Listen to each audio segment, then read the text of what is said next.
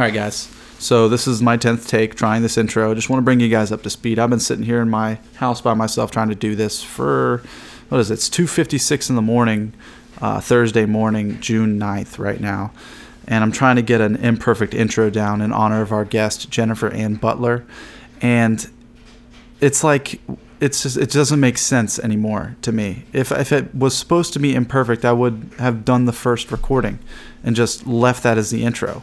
Yet here I am on the 10th try, trying to make sure that I'm very clear and concise about the topics we're hitting, about why it's important to give Jen money, about why it's important for me to not use cuss words at the very intro. I don't want to scare away the kids, the chillins. I don't want to scare kids away by my F-bomb that I dropped on the other take, because it was a heavy F. It wasn't just like I flipped it. Like, I was mad. I was mad, you guys, because okay.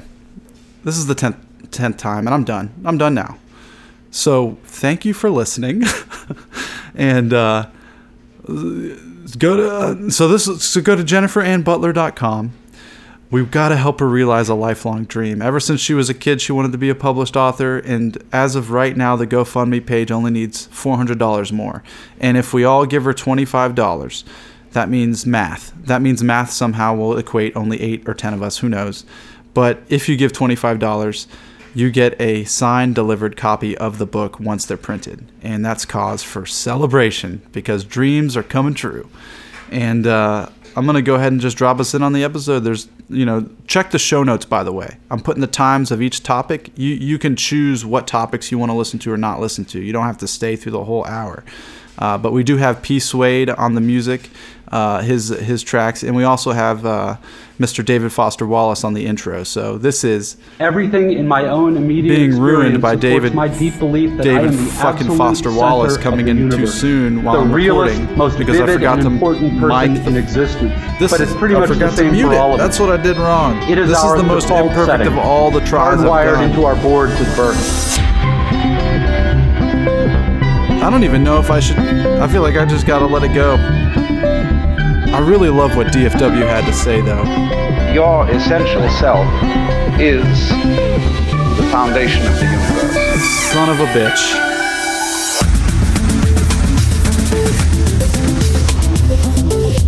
Just as the waves are continuous with the ocean, your body is continuous with the total energy system of the cosmos. And it's all you.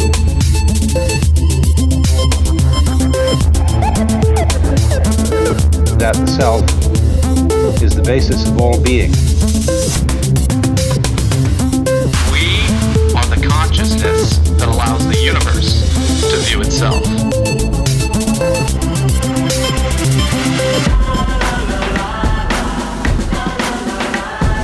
Life as we experience it is a big act. And that behind this big act is the player. And the player is you.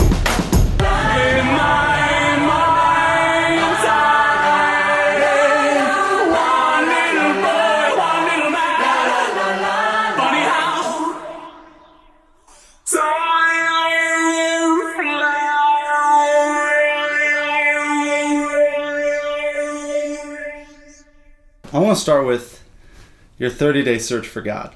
Okay, we're just jumping right in. Yeah. Okay. Because it's interesting. What do you want to know about it? I want to know what inspired you to start doing it. And because this is from your website, I just know what I read. Okay. And you each day you made a blog post. Mm-hmm.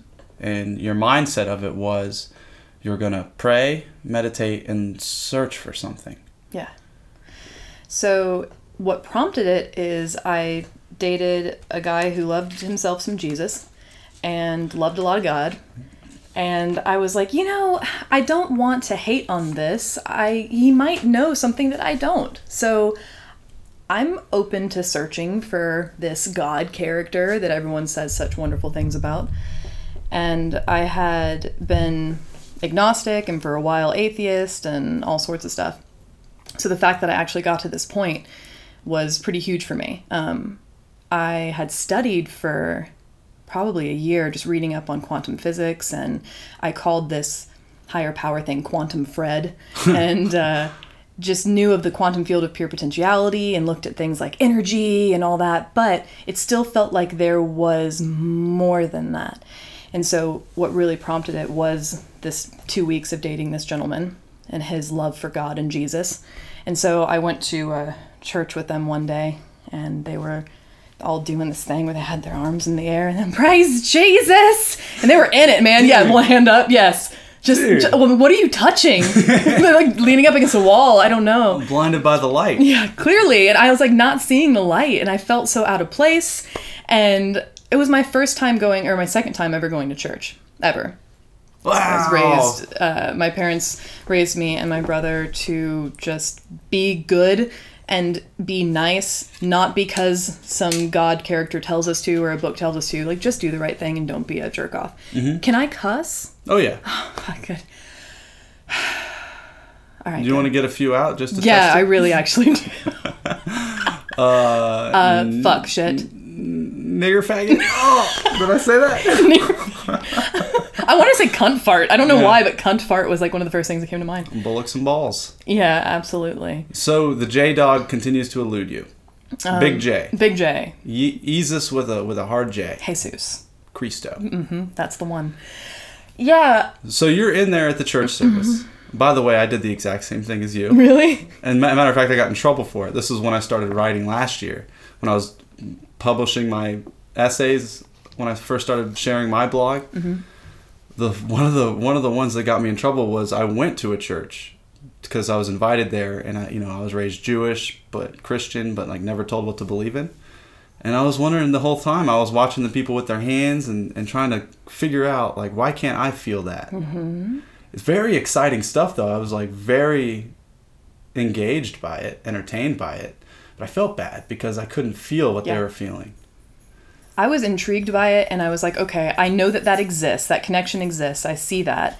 And for me, part of it, I think, was I was still in this place of thinking that everyone in the world was staring at me, and like I was kind of afraid of what they would think of me if I got into that, so I struggled to let the walls down and be really vulnerable in that moment, because I think it takes a level of vulnerability to be like, doing this in front of a big group of people, having your arms up and like just getting in it and crying.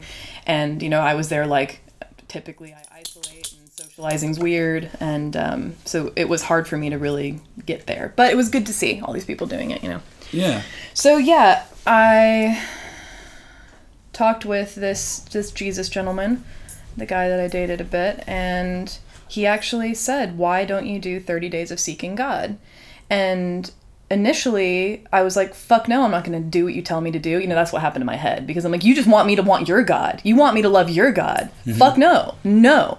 I feel like that's like someone saying there's like one type of cake, right? There's like just the strawberry cake. Of like, oh, so you're searching for strawberry cake? Here you go. It's like, no. I want to know about all the cakes. Mm-hmm. Like all of the different types of cakes that there are. That's my type of cake. So you can create your own. Right. Yes. Choose my own adventure. Yeah, I don't want just strawberry cake. And he wanted me to want strawberry cake. But I was like, okay, sure, yeah, I'm going to seek your God. I'm going to seek God for 30 days. And I'm just like, I want to know what all this shit's about, And for a long time, I used to think that people that prayed were lazy and like, go and do something about your life, damn it, rather than just praying about it, Like when I was 22, I was diagnosed with malignant melanoma, and people were like, oh, I'll pray for you. And I'm like, that's not helping. And then, the surgeries took care of it. Thankfully, it was low-grade cancer. And everyone's like, oh, our prayers have been answered. And I'm like, no, the surgeon at Emory, he took these little things and he cut me open. He removed the cancer, sewed me up, and that's how that happened. That has nothing to do with prayer. Like, that's how I used to be, just very left brain, logical, kind of bitchy. Well, I'm still kind of like that. Are you? Me and a friend I work with got our friend a job at Ridgeview. And we went and talked to him, wrote emails about why we should hire him, and got him a job. The next day on Facebook, the post was, my dreams have come true, hashtag thank you, Jesus. And I was like... You spelled my name wrong. Yeah. Well, I mean, Adam, A-D-A-M. Yeah. It was like, I didn't want any credit for it, but I didn't want the credit going towards... I just felt like, look at reality, you know? But it's okay, like, and I can't, like, my whole thing is I stay out of it now, because the essay that I wrote was called in response to me describing the events of that church service where I was like, I don't know what's happening, I would read a scripture that they were preaching, like I'd read it while they were reading it, and I'd be like, oh, that's what this means. And then the preacher would start to say what it really means. Like, that's not what I was thinking. Yeah. Like they changed it, or like what I thought was wrong is what I thought wrong. And then so the whole essay is just the stories we tell in search of meaning. Ooh, I love that. Because we just create these stories, and the whole point is if it helps or it doesn't. I look at things as, is it helping or hurting? If it's helping, keep doing it. Yep. Whatever it is. But my 30-day search for God turned into a long time search for God. Yeah, I'm still doing it. Definitely still doing it. But I did some, I don't know if I prayed or meditated on it, of what to do with my 30 days of seeking God or whatever. Are you good? Looks like you're about to either get up or poop. I'm not sure. Both. Okay. Just go, man. I'm gonna poop all over this place. Just go. I want to make sure this podcast gets some poop in it. So I'm gonna adjust myself. Good. You ready? Yeah, I'm ready. Okay. Oh, all right. Where were we before the poop? You're God. blogging every day Every day. about what you're learning. Right, but here's what was interesting is whenever I decided to seek this God character, I kind of like wanted guidance. I was like, to whom it may concern, I'd like to know how to do this. Thank you. Amen. Love, Jen. And I had this very strong feeling to pray every day, meditate every day, and to go to AA. I had never been to AA. So I got sober without AA or any of that. I did a completely different approach than a lot of people. I did it through food and learning about the brain and learning about addiction and all that. So Wait, you stopped yourself from drinking and drugging? yes. Eating, learning about the brain. Yes. Yeah. Yeah, okay. Yeah. Learning about, I was like, okay, I'm drinking 2 liters of vodka a week. That's probably not healthy. I have bleeding ulcers. I've been in a psych ward twice. And I was just like popping through pain pills like crazy. And I was like, maybe this isn't the way to live. Maybe I'm not supposed to be so miserable that I need to numb myself. And I started researching about the brain, addiction, alcohol specifically affected serotonin, and sugar also affects serotonin. Okay. And so it's the same addiction. And so I removed sugar from my diet and started adding healthier foods in, adding green foods, those would be vegetables, and the like. And I continued to add healthier foods and healthier activities, and over a period of about 6 months completely weaned myself off of alcohol and pills. And then I had like a big, huge spiritual awakening thing that we can also touch on at one point that prompted me to officially quit drinking. And so April 5th, 2014 was my last drink of alcohol. Okay, let's go back to the 6 months before that. Okay. You said you were weaning off, you started recognizing that the decisions you were making to drink and do pills, you weren't happy. Right. And so you weaned yourself off of it? Yes. Like how? So alcohol and drugs, any of them, affect the neurotransmitters in the brain. So like when you drink alcohol, or when I were to drink alcohol, it spikes serotonin. So that's a neurotransmitter that helps you feel good, helps you feel at peace, helps you feel relaxed. So it gives that spike and you feel good about life. But what happens afterward, because the brain likes balance, is it's going to drop back down. And then you need more alcohol, and it creates this addiction. And I decided to instead incorporate foods and activities that help to increase the neurotransmitter production on a more sustainable level. So rather than it spiking like with alcohol or sugar and then dropping and spiking and dropping, something like veggies or exercise, healthier options will still raise the serotonin and dopamine and norepinephrine and other neurotransmitters, raise the production. And then with that sustainable balance, I have like this new, my bottom, I guess, isn't as low. So when I would drink, I was still drinking. I didn't remove anything at first. I was like, I'm just going to add good stuff and not remove anything, because I didn't want to go through the withdrawals. I didn't want to feel like I was removing anything from my life. I wanted it to just naturally happen. So by putting healthy foods into my brain, into my body, I would drink and I would have that spike. And then when I would drop down, I would, I guess, level off wherever my neurotransmitter level was with all the healthy foods that I'd eaten, meaning I no longer had those really low lows. What that did for me is I started to feed my brain what it needed. So I stopped craving alcohol. So I remember I woke up one day and I was like, I don't feel like shit this morning. I didn't drink last night. For the first time in years, I didn't drink last night. I just didn't think about it. I didn't crave it. And so I just kept adding healthier foods and got to a point where I balanced out my brain chemistry and no longer craved alcohol, pills, any of it. And then over the next 2 years, got completely off of antidepressants, doing the exact same thing. Mm-hmm. You gradually created a new normal for yourself. Yes, I've retrained my brain. You retrained your brain. Yeah. Wow. Okay, so the last time you used a substance, May 14th, 2014? April 5th, 2014 was the last time that I had a drink of alcohol. It was at 9:30 in the morning. And it had been a few months since I had any pills, and those were my drugs of choice.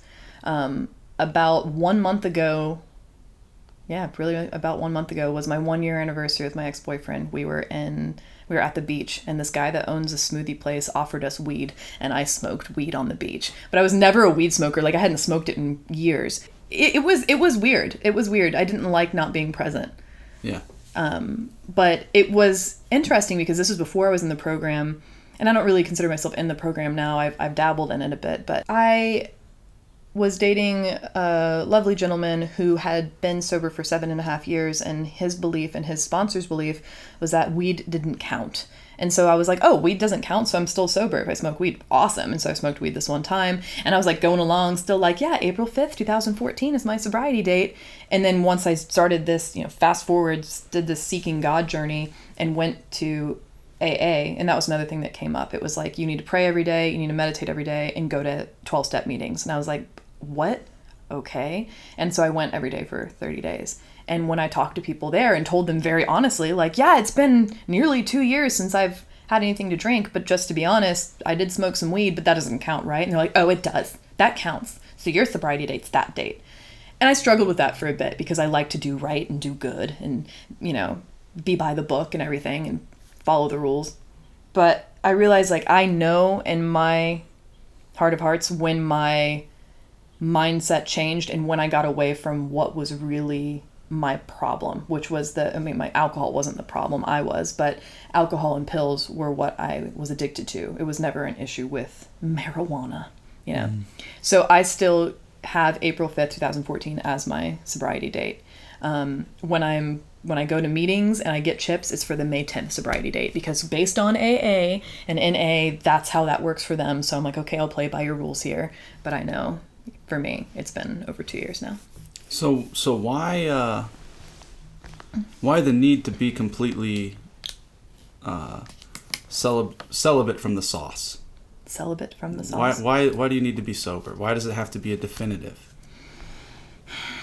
There have been times that I've wondered or kind of yearned for a future where I can have a glass of wine or something like that, hang out and have a glass of wine. But then I think, why would I want to do that? Why? Well, it's to take the edge off. Well, what's the edge though? Well, why do I feel that edge? That's where I'm at now. Is I've done so much work on broadening my awareness about myself and my place in the world that I don't want to numb out. I shouldn't need to numb out. You want to feel everything. I want to feel all the things. Which is why I also don't eat processed sugar. I don't consume caffeine. Anything that's numbing, I try not to do, which is kind of unrealistic because just eating normal food is somewhat of an emotional anesthetic. I mean, it all can be, but the extreme sensations of numbness and trying to seek out fun through these other avenues that are not healthy, I've discontinued because it's putting toxins into my body, and I kind of want to be like, yo body, I like you, thanks for not dying all those times that I treated you like shit. I look at it as I've experienced it, removing substances and things that change the way I feel for my life. It's like I gravitate more towards my passions because I can't just go hang out with someone just for, I don't know, it's the excuse for escape removes me from the path that I want to go on. It's like I can either be moving forward or moving backward. Like if this is my vessel, my character, and I want my character to go a certain direction, I've got to invest my character in the people, places, and things that give me something intangible, an energy, a feeling, ideas. And I feel like if I'm numbing myself, I'm not getting that. So it really is like, if this is Dungeons and Dragons and I've got my stat sheet with all my dice rolls on it, and I want to get to the next quest, I'm not going to do anything to hold up the direction towards that next quest. Mm-hmm. And yeah, and I think it's interesting how you said how you basically weaned yourself off of it. Was like you had the little goal in your mind of where you're going and how you're going to do it. And over time you got there, and then you just said, I don't need this stuff anymore. And also I didn't want it anymore, which was amazing. So I actually no longer had the physical addiction. Yeah. It was gone. Wow. Mm-hmm. And before that, it was fucking intense. I mean, I drank every single day and took pills every single day. So I'm a completely different person than I was. I see the same mirror, but different perceptions of the life I used to live despite all the objections. Sometimes it's hard to see that life is just really a blessing. Before you score the winning goal, there will be interceptions. And every day it's the same routine. And I want to segue that into shockawake.org. Okay. Tell me about that. So that is a nonprofit organization. That idea came to me when I was sitting at Swift Cantrell Park doodling, and a squirrel ran by me, and I heard very clearly in my head, no title. And I was like, what are you talking about, no title? And rather than being like, what, a squirrel's talking to me? I was just like, what does he mean by no title? And I realized, okay, I want to have a book that has no title. And I looked deeper into it. I'm like, I want to have a book that more than one person writes. So it's not just me writing it. It continues to evolve. It continues to grow. And so I came up with this idea for what I called the book. And I went and bought these journals that are completely blank on the outside, kind of ratty looking. They're handmade by like women in Nepal. And I just said they were ratty looking. They're good Nepal people. They look great. Sorry. And I went in there and hand wrote different writing prompts, like 5 to 10 writing prompts in there of like, what is it that you really want to say? What are you afraid to say? I don't know, write a bad joke. I don't think that was one of them, but I would put different prompts, right? That's a good one though. And then I would set it out in public. And I put very easy to follow directions at the beginning of the book of just, when you open it, it's like, hi, I've been waiting for you. You're my next writer. You have 24 hours. So go through, you can read what other people have written and go ahead and answer the writing prompts. Honestly, it's anonymous, so you can say whatever you need or want to say. And no one will know that it's been you. So it's just a way for people to have that avenue to share what they needed to share. Mm-hmm. And then pass it on, which that is so freeing in itself if you look at it energetically, of like the stuff that we're afraid to say, of actually getting it out and then handing it out on to someone else and just putting it out into the world. Mm-hmm. That is getting such weight off of people's shoulders. And right now I think there are 20 to 25 that are in circulation. So it started with this book. And my thought with the book is that it would help to shock people awake, because they're walking around, they're like going by Starbucks and they're like, what's this book sitting here? And granted, 100 people will walk by, you know, because they're doing their zombie walk and they're staring at their phone. And then there's that one person that sees it. And if they keep walking, that's still enough for them to be like, what was that? You know, they've already there's been a little seed planted. Yeah. And then there'll be the person who goes and picks it up, opens it, and is like, oh, fuck, no, that, no. And then just set it down. You know, they're like, that's too much. What is this? I'm a writer? Who's watching me? Is this a Truman Show? You know, and they'd set it down and walk away. But still, they're going to be more apt to look for little details throughout life, right? And keep their eyes open. And then there's a person who has the kahunas to go open it, read what it says, take it home, write in it, and pass it on.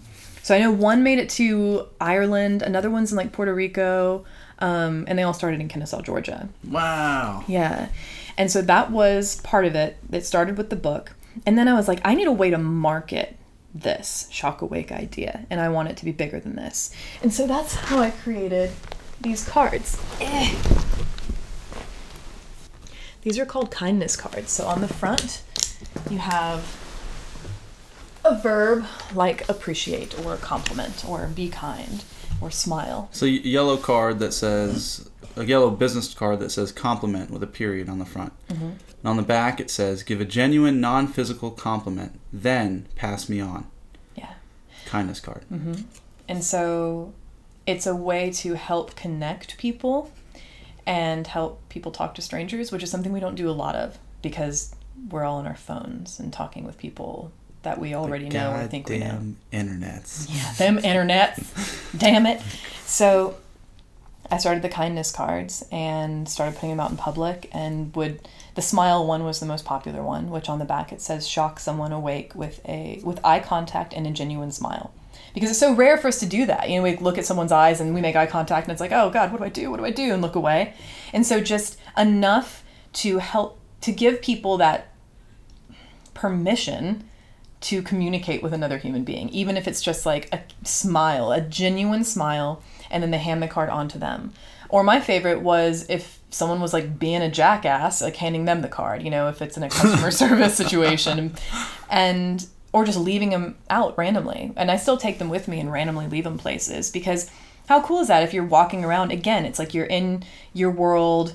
A lot of people are in these worlds of monotony and stress, and then they see this bright red card that says smile, or they see a card that says compliment, and they're like, what is this? Pick it up, and that gives them a challenge. It's a little challenge. Oh, yeah. Yeah. We need, humans need challenges. Yes. We need them. We do. And you're a master challenger on yourself. Mm-hmm. Yeah. Tell me a little bit about your routines. From what I gathered from reading on the website, you got the meditation thing you try to do. You got your writing that you do. Mm-hmm. You are holding back on your writing to work on your book. And I want to go to your book a whole... You know what? Fuck everything I just said. Let's talk about your book. Okay, let's talk about the book. Okay, what's it called? Imperfect. Imperfect. Mm-hmm. And when did you start writing it? March 1st-ish. Of this year. I wrote it all in a month. You wrote it in a month? Mm-hmm. Holy shit. Yeah. So how'd you get the idea? What happened? Well, I have been working on a book for a while. Actually, that big hunk of paper on the ground over there, it's like 200. I'm going to touch it. Touch it. They can hear it. You can play with the paper. There it is. That's it. That was Volume Control, which was my memoir that I'd been working on for a while. And so that was a book that I had been working on, but I just didn't feel right. It wasn't resonating with me anymore, because I had been writing it for such a long period of time that a lot of the stuff I had written 2 years prior was no longer resonant for me. It no longer applied. Wait. So what I'm holding in my hand is not the book. Is not the book. No. This is a memoir that you wrote. Yeah.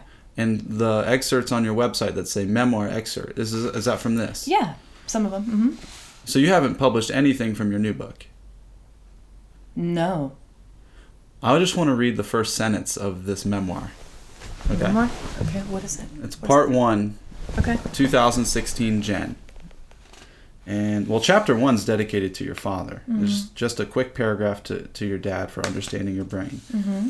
Chapter 2 starts right away. Part 1, 2016 Jen. And it's called Head Bashing. The first sentence. I was 6 years old the first time I repeatedly bashed my head against a wall in order to get some sense of relief. Mm-hmm. Tell me about that. So that part, that is actually in the new book too. So, do you want to talk about the book or bashing my head against the wall? Hell yeah, all of it. All of the above. I'll do it. All right. So, it all kind of ties in together, really. With the whole book thing. Now, I told you that I had gotten off of antidepressants. That happened December 31st, 2015 was the last time I took an antidepressant. Okay. And so over the last 4.5 months, I have been weaning off of them. It was a lot harder than I had anticipated. Even with feeding my brain the good stuff, it still was difficult to say, hey, brain, I'm going to give you this extra dopamine every day for a couple of years, and then I'm going to remove it. So there's going to be withdrawal. It's going to be difficult. And I had been on some form of antidepressant since I was 13. So this is the first time that I've been fully 100% drug-free. And what I dealt with as a result was a lot of emotions, a lot of feeling. And it was a lot for me to deal with. Also, dopamine is a neurotransmitter that's responsible for helping us get up and go. So you're like, man, I really gotta pee. In order for you to get up and go pee, it requires some dopamine for you to have that reward-driven behavior and actually follow through with it. Of like, I'm gonna feel better after I pee, so I'm gonna go do that. I was to the point where without that dopamine, I would just lay in bed and I'm like, oh, I wanna pee. I know I need to pee, but getting up feels so difficult. It felt like it was fucking impossible, right? And then I had all this chaotic energy inside of me. And I know part of it was the withdrawal off of the drug. Another part of it, I think, was truly feeling what life is like as Jen Butler for the first time ever. And so there was a lot of depression and some suicidality came back up, which was frustrating for me at first because I had worked so hard on retraining my brain and getting away from old limiting beliefs.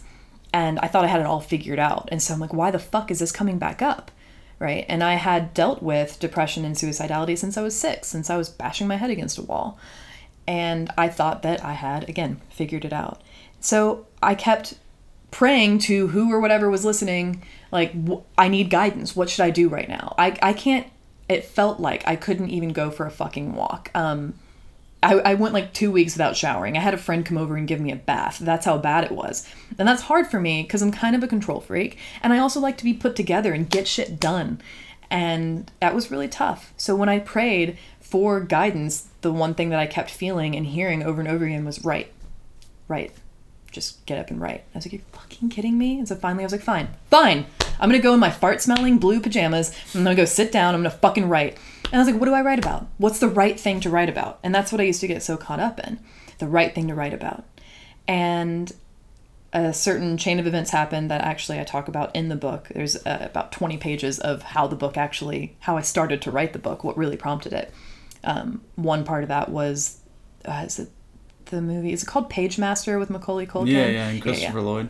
I had never seen that before. I watched that, then I doodled a dragon, and I was doing all these different things to try and get this creative flow happening and get my inspiration. I was like, come on, inspiration, where the fuck are you? Then I went to my bathroom to actually pee. I actually made it to the bathroom to pee, and I showed you there's written on my bathroom mirror, because I write in dry erase marker on like all the mirrors ever, write what you really want to say. I don't remember ever writing that there, but it was there. And when that happened, that was my fucking aha moment. And I was like, dude, that's what I need to do. I need to stop with this whole, like, look how put together I am. Look at all the stuff I've learned. Here's what you all should do. That bullshit. I'm going to sit down and write what I really want to say. So I started the entire book with what I really want to say is. And then I kept writing. And I kept writing. And I did Stream of Consciousness, where I did not stop. I mean, eventually I did too. I've talked about peeing a lot. I do have to pee. Maybe that's it. But in order to like eventually shower and that type of stuff. But I wrote, I think 8 hours straight. And then I wrote every day for the next 3.5 weeks. And I wrote, I think it was like 380 pages of content. 67,372 words? That's after I cut it down. Yeah, I did cut some out. Wow. Mm-hmm. Imperfect. How I transmuted perfectionism and depression into a book. Yeah. Written and doodled by Jen Butler. That's right. So here's the premise behind it was, what if the emotions that I'm feeling are just energy? Because realistically, that's what it is. Everything's energy. Emotions are just energy. So yeah, feeling depressed, feeling suicidal is uncomfortable, but what if I can utilize that? What if I can utilize that energy to create? Right? And so removing the judgment of it being bad or something being wrong with me or like, what the fuck? Why am I here again? I was like, no, I just got a bunch of fucking chaotic, depressed energy in me. And you know what? I bet I could fucking help people with this.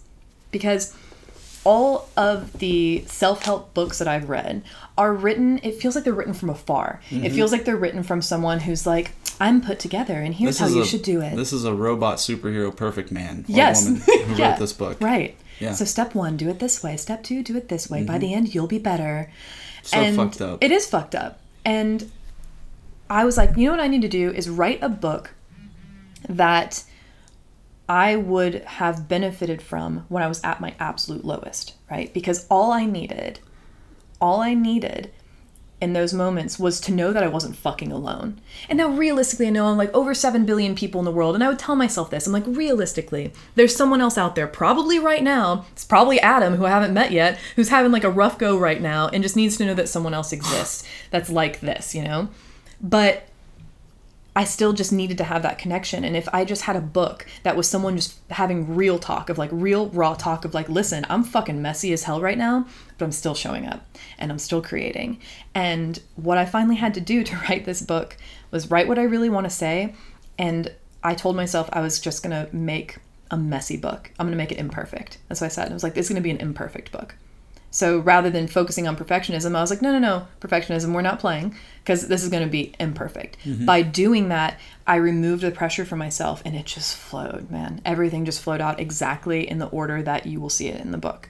It just all flowed out. Just everything I wanted to say. And sometimes I would, sometimes it's memoir, sometimes it's like comic, sometimes it's really sad. Other times there are doodles, and that's actually what brought my doodles back to life, which is amazing, because I used to get in trouble for doodling in school. It's something that I love to do. And as I was going through and writing this, I was like, you know what? I'm going to put a fucking doodle here. Why not? Why not a doodle in my imperfect book? And so I've got like, I think 60 doodles in there. And now I've started doing motivational doodles and real talk doodles on my Instagram and Facebook and stuff. And the reaction to those has been great, because it's just, I don't know, digestible. It's like palatable. You look at it and like, oh, that's cute. Oh, wow, that's profound. Rather than doing like what I did for a while. I got so spiritual. I got like hyper spiritual, and I stopped cussing, and I wasn't funny anymore. Because God doesn't cuss. No, so here's the thing. Like the God thing was only a handful of months ago. So it had nothing to do with God. I got spiritual before I found God, or whatever that is, right? I did energy healing and got attuned to Reiki, which is a form of energy healing. And I just read all sorts of stuff. I meditate every day. I read Deepak Chopra. I quit my... DP Chopes. What's up? Shout out to D Chopes. And I meditated for hours a day. I quit my job, and that's all that I did every day. It was like I meditated, I read, I did personal work, I journaled, and I connected with like my spirit guides, started talking to dead people and animals, and all sorts of stuff was happening. And I was like, I'm so spiritual. Spiritual people don't cuss. Spiritual people don't do bad things. Spiritual people aren't funny. Are silent a lot of times. Yeah. I've got to be the spiritual person that I want to see. Right. So I had this mold of spiritual person, and I tried to like contort my body to fit into that. And I finally realized, and this book was helpful for me, of like, dude, I can be spiritual as fuck and cuss. Like, it doesn't matter. You can be the true... Okay, here's just a quick story. There's two gurus, Ram Dass and another guru guy, having a conference. And they've got hundreds, thousands of people waiting for them to talk, microphones, whole shebang, everything set up. And first guy comes out, looking like a guru, shaved head, got like the robes on like a monk, and he goes, stands by the microphone. And then the other guru comes out, and they see each other. And they make eye contact in front of thousands of people, and they don't go to shake hands. They don't go to hug. They just start tickle fighting each other. Like, seriously? Yeah. Because it feels good, and they're just like they're happy, and they tickle for a little bit, laugh, and then they stand there and they start talking. That's beautiful. Mm-hmm. Yeah. I love it. So yeah.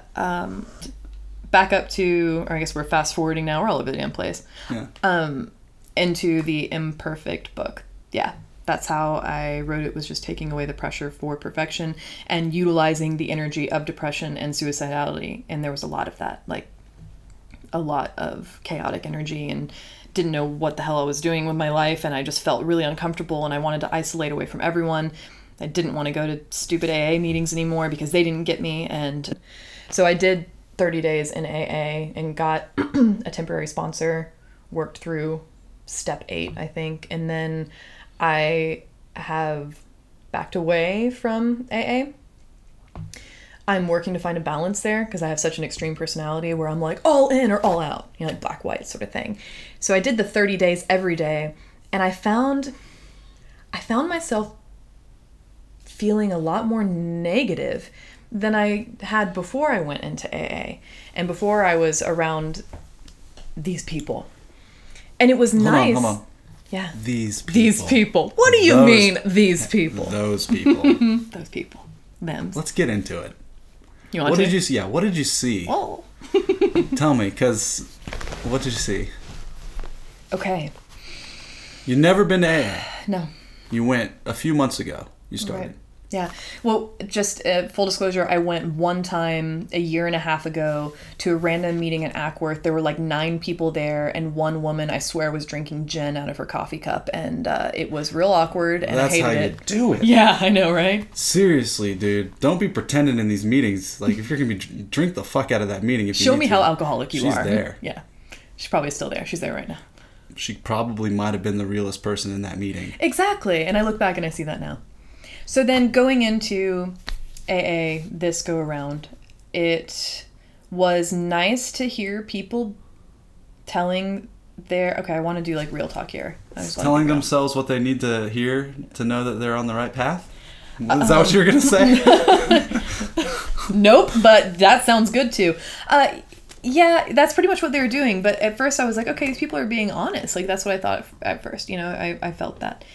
But what I noticed looking around was a lot of people like drinking Red Bulls and really sugary drinks.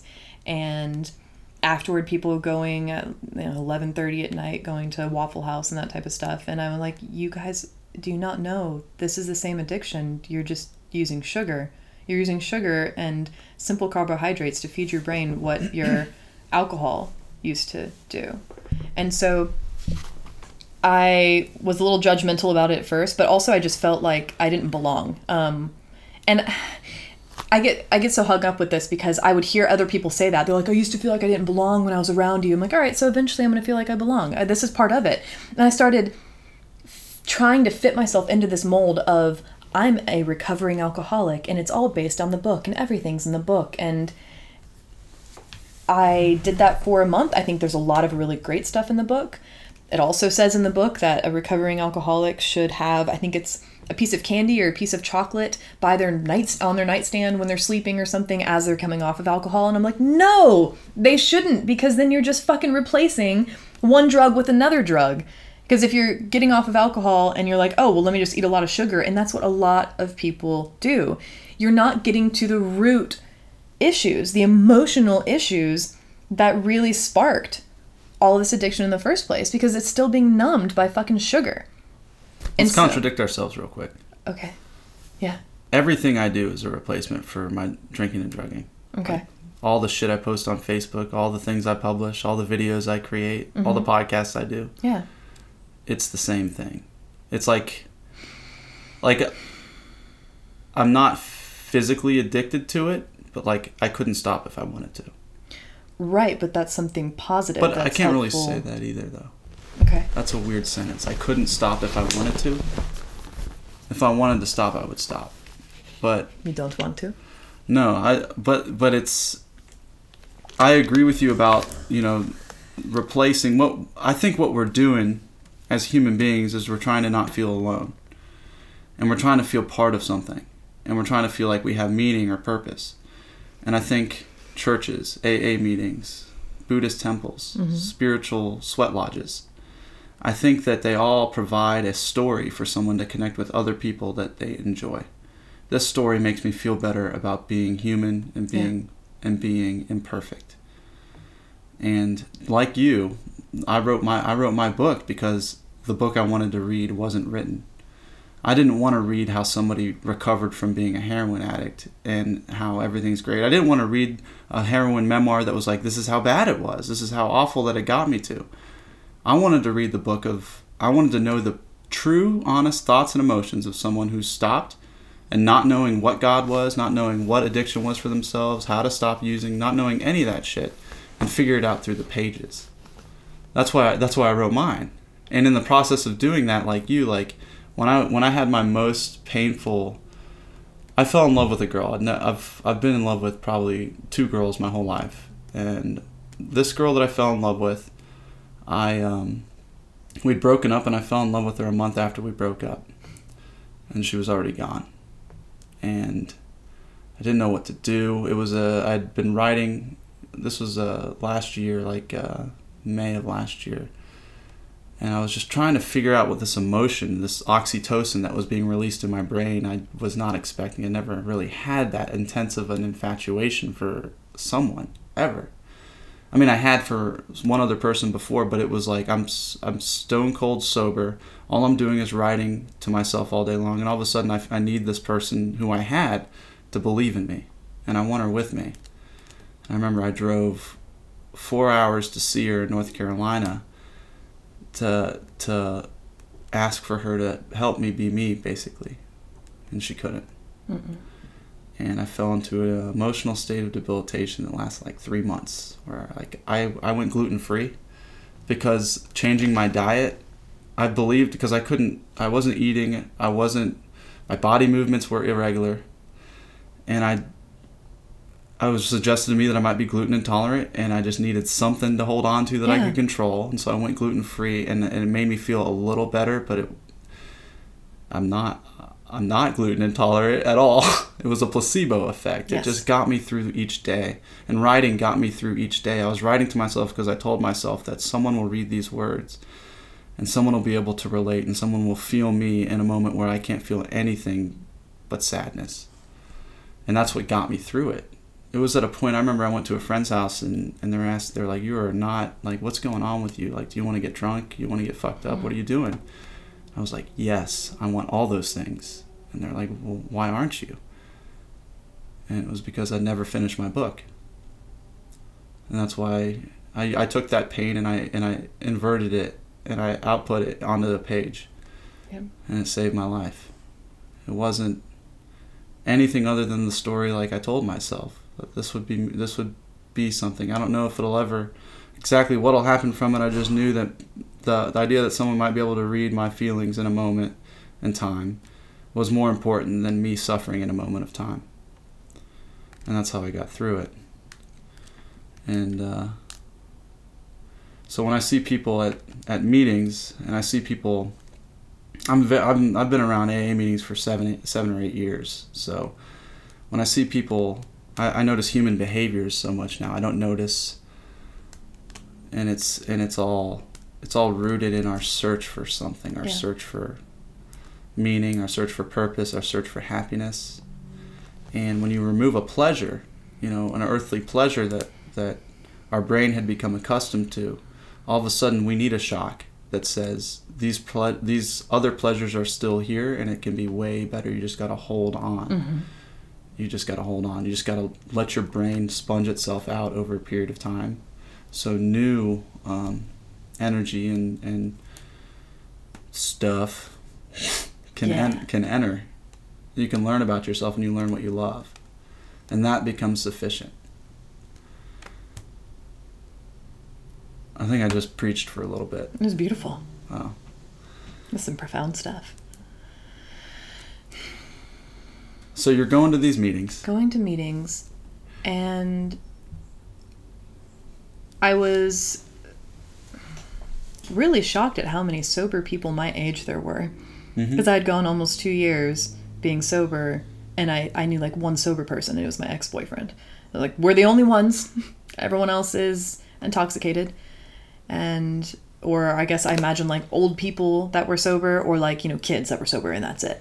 So it was interesting going in and seeing people my age that were also sober, and hearing people talk and just being real and cussing and stuff, and I enjoyed that. And it's entertaining because everyone's young, everyone's attractive, everyone's got energy, like this vibrant sense about themselves. Yeah, and there are a lot of pretty people. There were a lot of attractive people.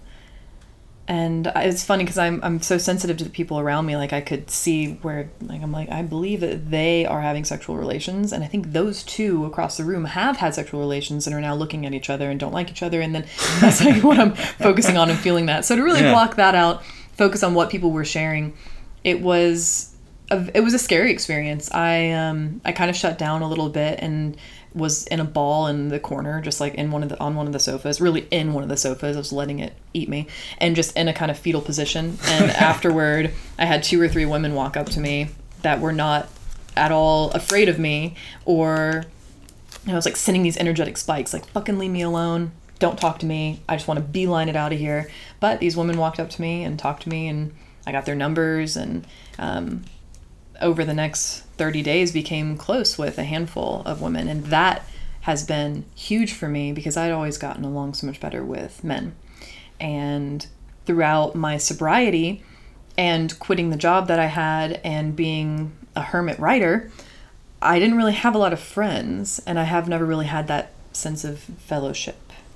So I was able to gain a handful of good girlfriends, and I've never really been able to say that. And these are people who have been able to see me through some really hard shit, because I was like, I'm just going to be really honest with these people of just how batshit I'm feeling. And that's what was weird for me, is I thought I had it all, again, I had it all figured out. Like, I have this destination in mind. I'm going to get it all figured out, then I'm going to be fine.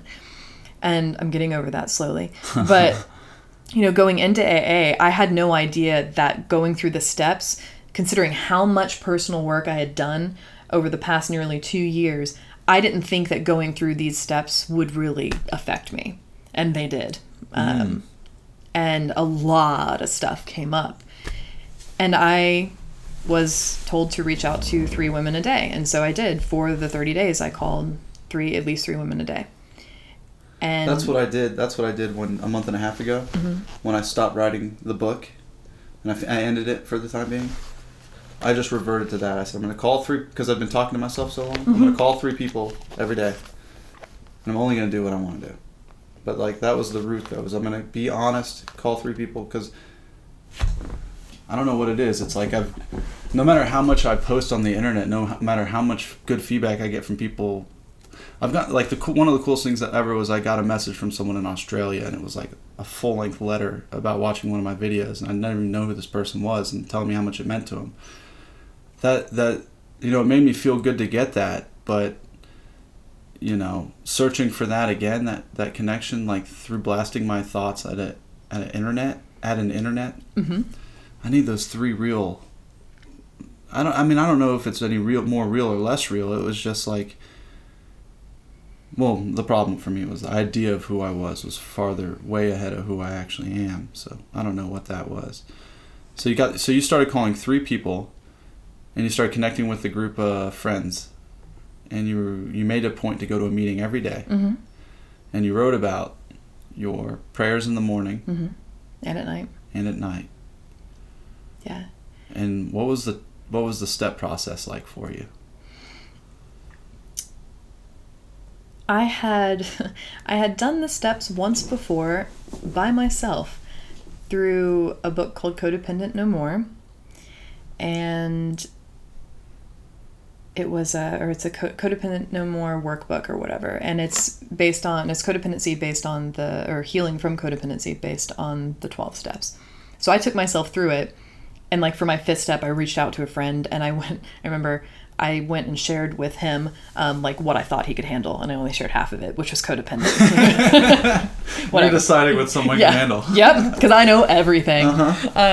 So going through the steps this time and doing my 4th step, which is the moral inventory of all the stuff that I feel guilty about, or all the stuff that I thought happened to me and all of that, and then doing the 5th step of sharing it with someone, of sharing every single thing that came up, was very freeing for me and very helpful whenever I did later work on the book. A couple weeks later is when I started the book, or it might have actually been around the same time. I think it was.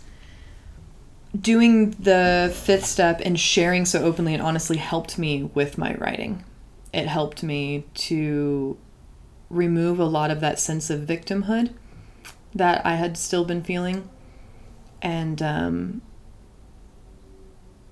that helped whenever working on the book. And then going through the rest of the steps, 6, 7, made it to 8, and then here's an interesting thing, made it through step 8, and then I broke up with my sponsor. Is it firing a sponsor, or do you break up with them? I don't know. You break up. You break up. It felt like a breakup. Sponsors are people too. They are. Yeah. You never. Yeah.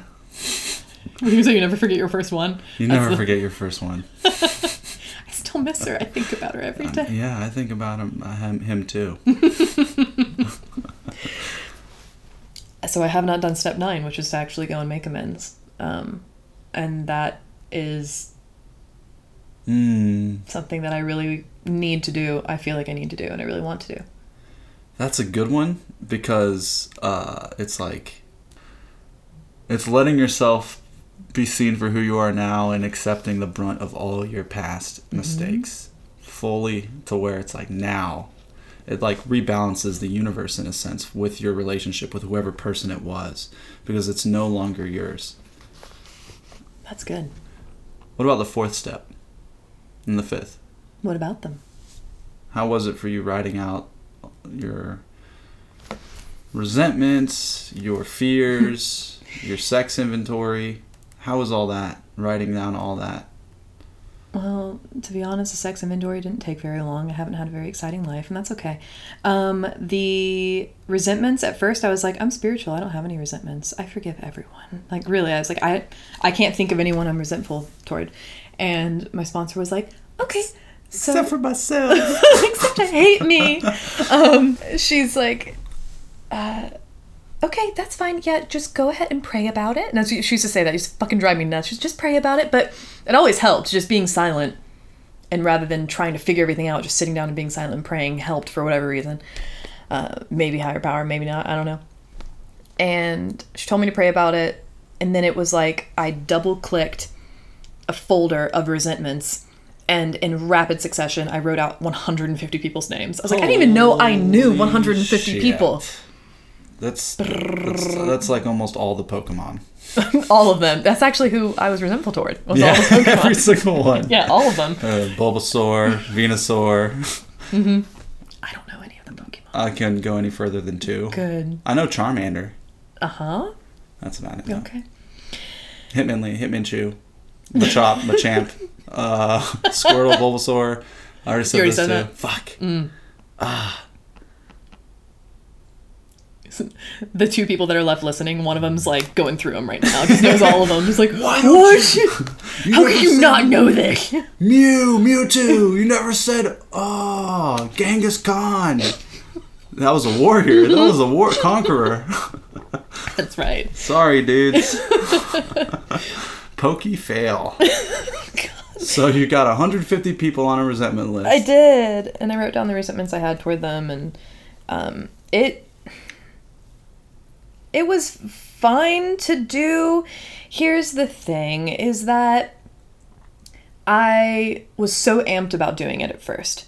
I'm ready to get this inventory out of me and move on with my life. And then I wrote down the 150 names and I was like, I'm busy. I need to clean my sock drawer and clean my whole house. And I did. Clean my whole house. And, I really think that, yep, here it is. The timing of all this, is when I actually started Imperfect. I think that I began Imperfect as a way to procrastinate on my 4th step. It all comes full circle. Yes, there it is. I was trying to piece that together. I think I tried to forget that, but there it is. Found it.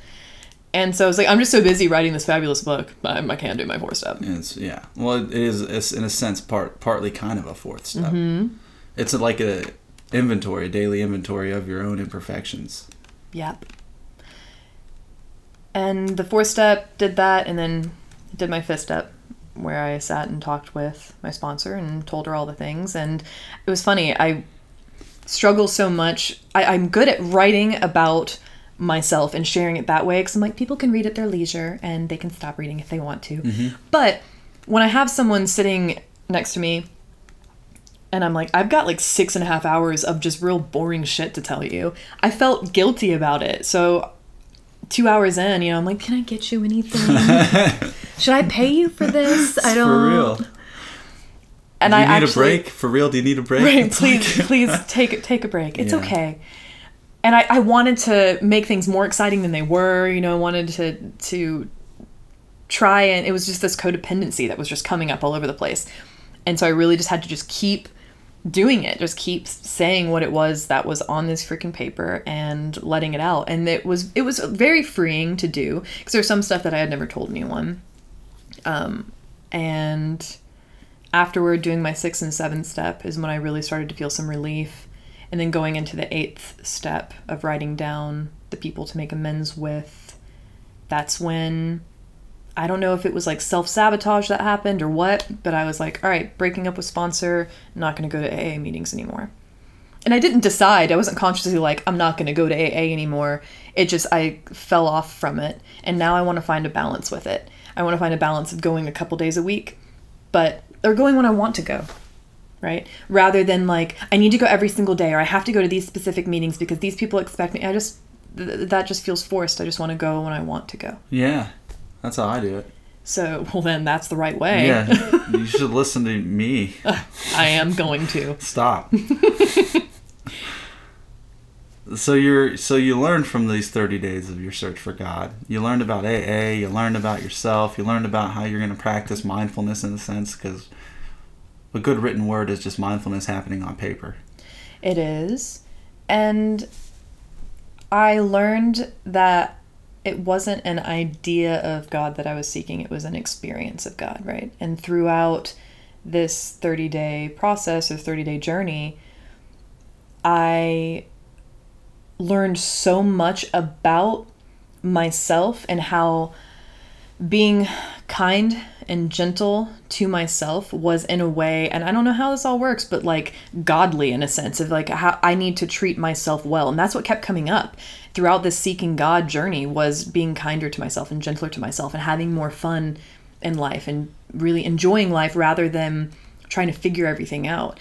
And so I had these moments of just fucking bliss where I was like, man, life's fucking awesome. I remember I was making soup one night and I was like, this is amazing. I'm going to take this salmon and these fucking carrots, I'm going to put them in a blender and I'm going to call it soup. And I love my life. And I remember thinking, the fuck's wrong with me? Why am I loving making soup right now?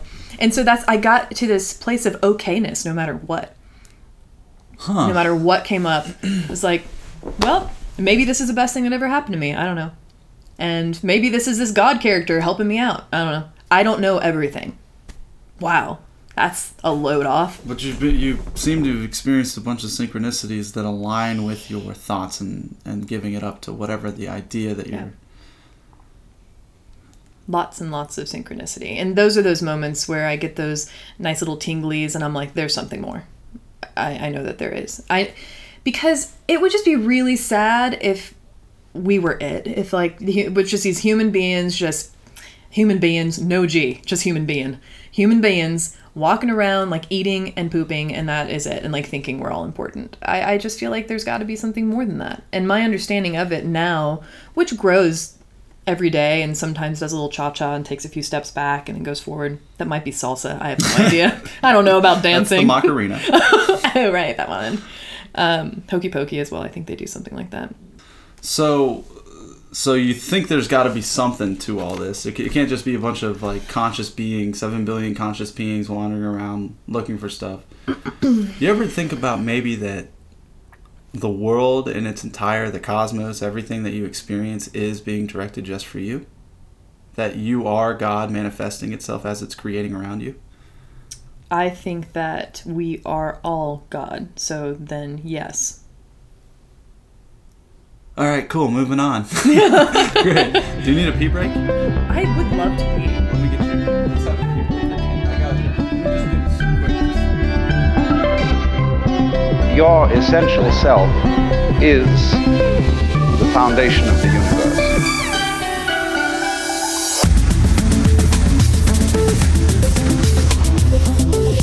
Just as the waves are continuous with the ocean, your body is continuous with the total... The book coming out is called Imperfect, and the next podcast will be what it's like being a published author. Oh, shit. Like a legit, outside the internets, onside the internets, all around the internets, in real life, in your bookstore, in your car, published author. Ooh, that feels good. It's a dream come true. It is. Before the age of 30, and that's been my goal, and it's going to happen. Life as we experience it is a big act, and that behind this big act is the player. And the player is you. In my mind's eye,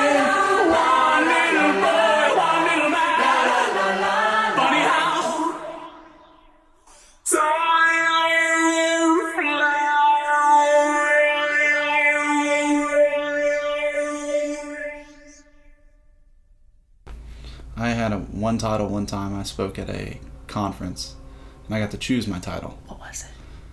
Well, they asked me for my title. I made one. It was master of my own domain. Oh, so my name badge said that. And I just felt really good about it because I was jobless, homeless, and didn't have anything to really be proud of at the time. I'm kidding. That was okay. That was yeah. You got me there. That was a sad moment in my life. And You've come so far. Now I need to just go. Thanks for joining us, you guys. Goodbye. This was Inside the Mind's Eye with Adam Abramowitz and another person. Bye. Thanks for healing me. Okay.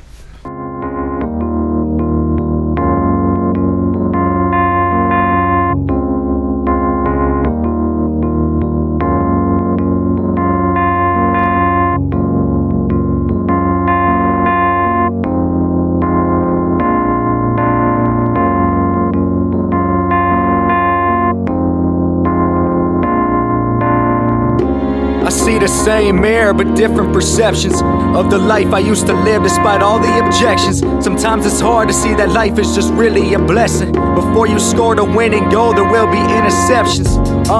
And every day it's the same routine.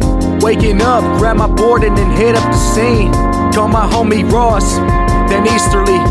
We gon' hit up Stav 2, bring the fucking team. It's crazy when I think about a year ago today. I stepped away from all the drugs and felt all of this hate. I had to tell myself that one day life would end up great, and that this rap will be my life and end up being fate. And everyone keeps saying, man, you really got this flow, so why the fuck are you still here and not out at some shows? Well, maybe that's just God telling me I need to grow. And when I'm finally there, I'm confident he'll let me know. I'm thinking about what's right and wrong. I've thought about it way too long. And when will I see better days? Please tell me this is just a phase. I'm thinking about the yin and yang. And why do people feel such pain? Maybe I will never know the path for which to go. I'm thinking about what's right and wrong. I've thought about it way too long. And when will I see better days? Please tell me this is just a phase. Yeah, yeah, yeah.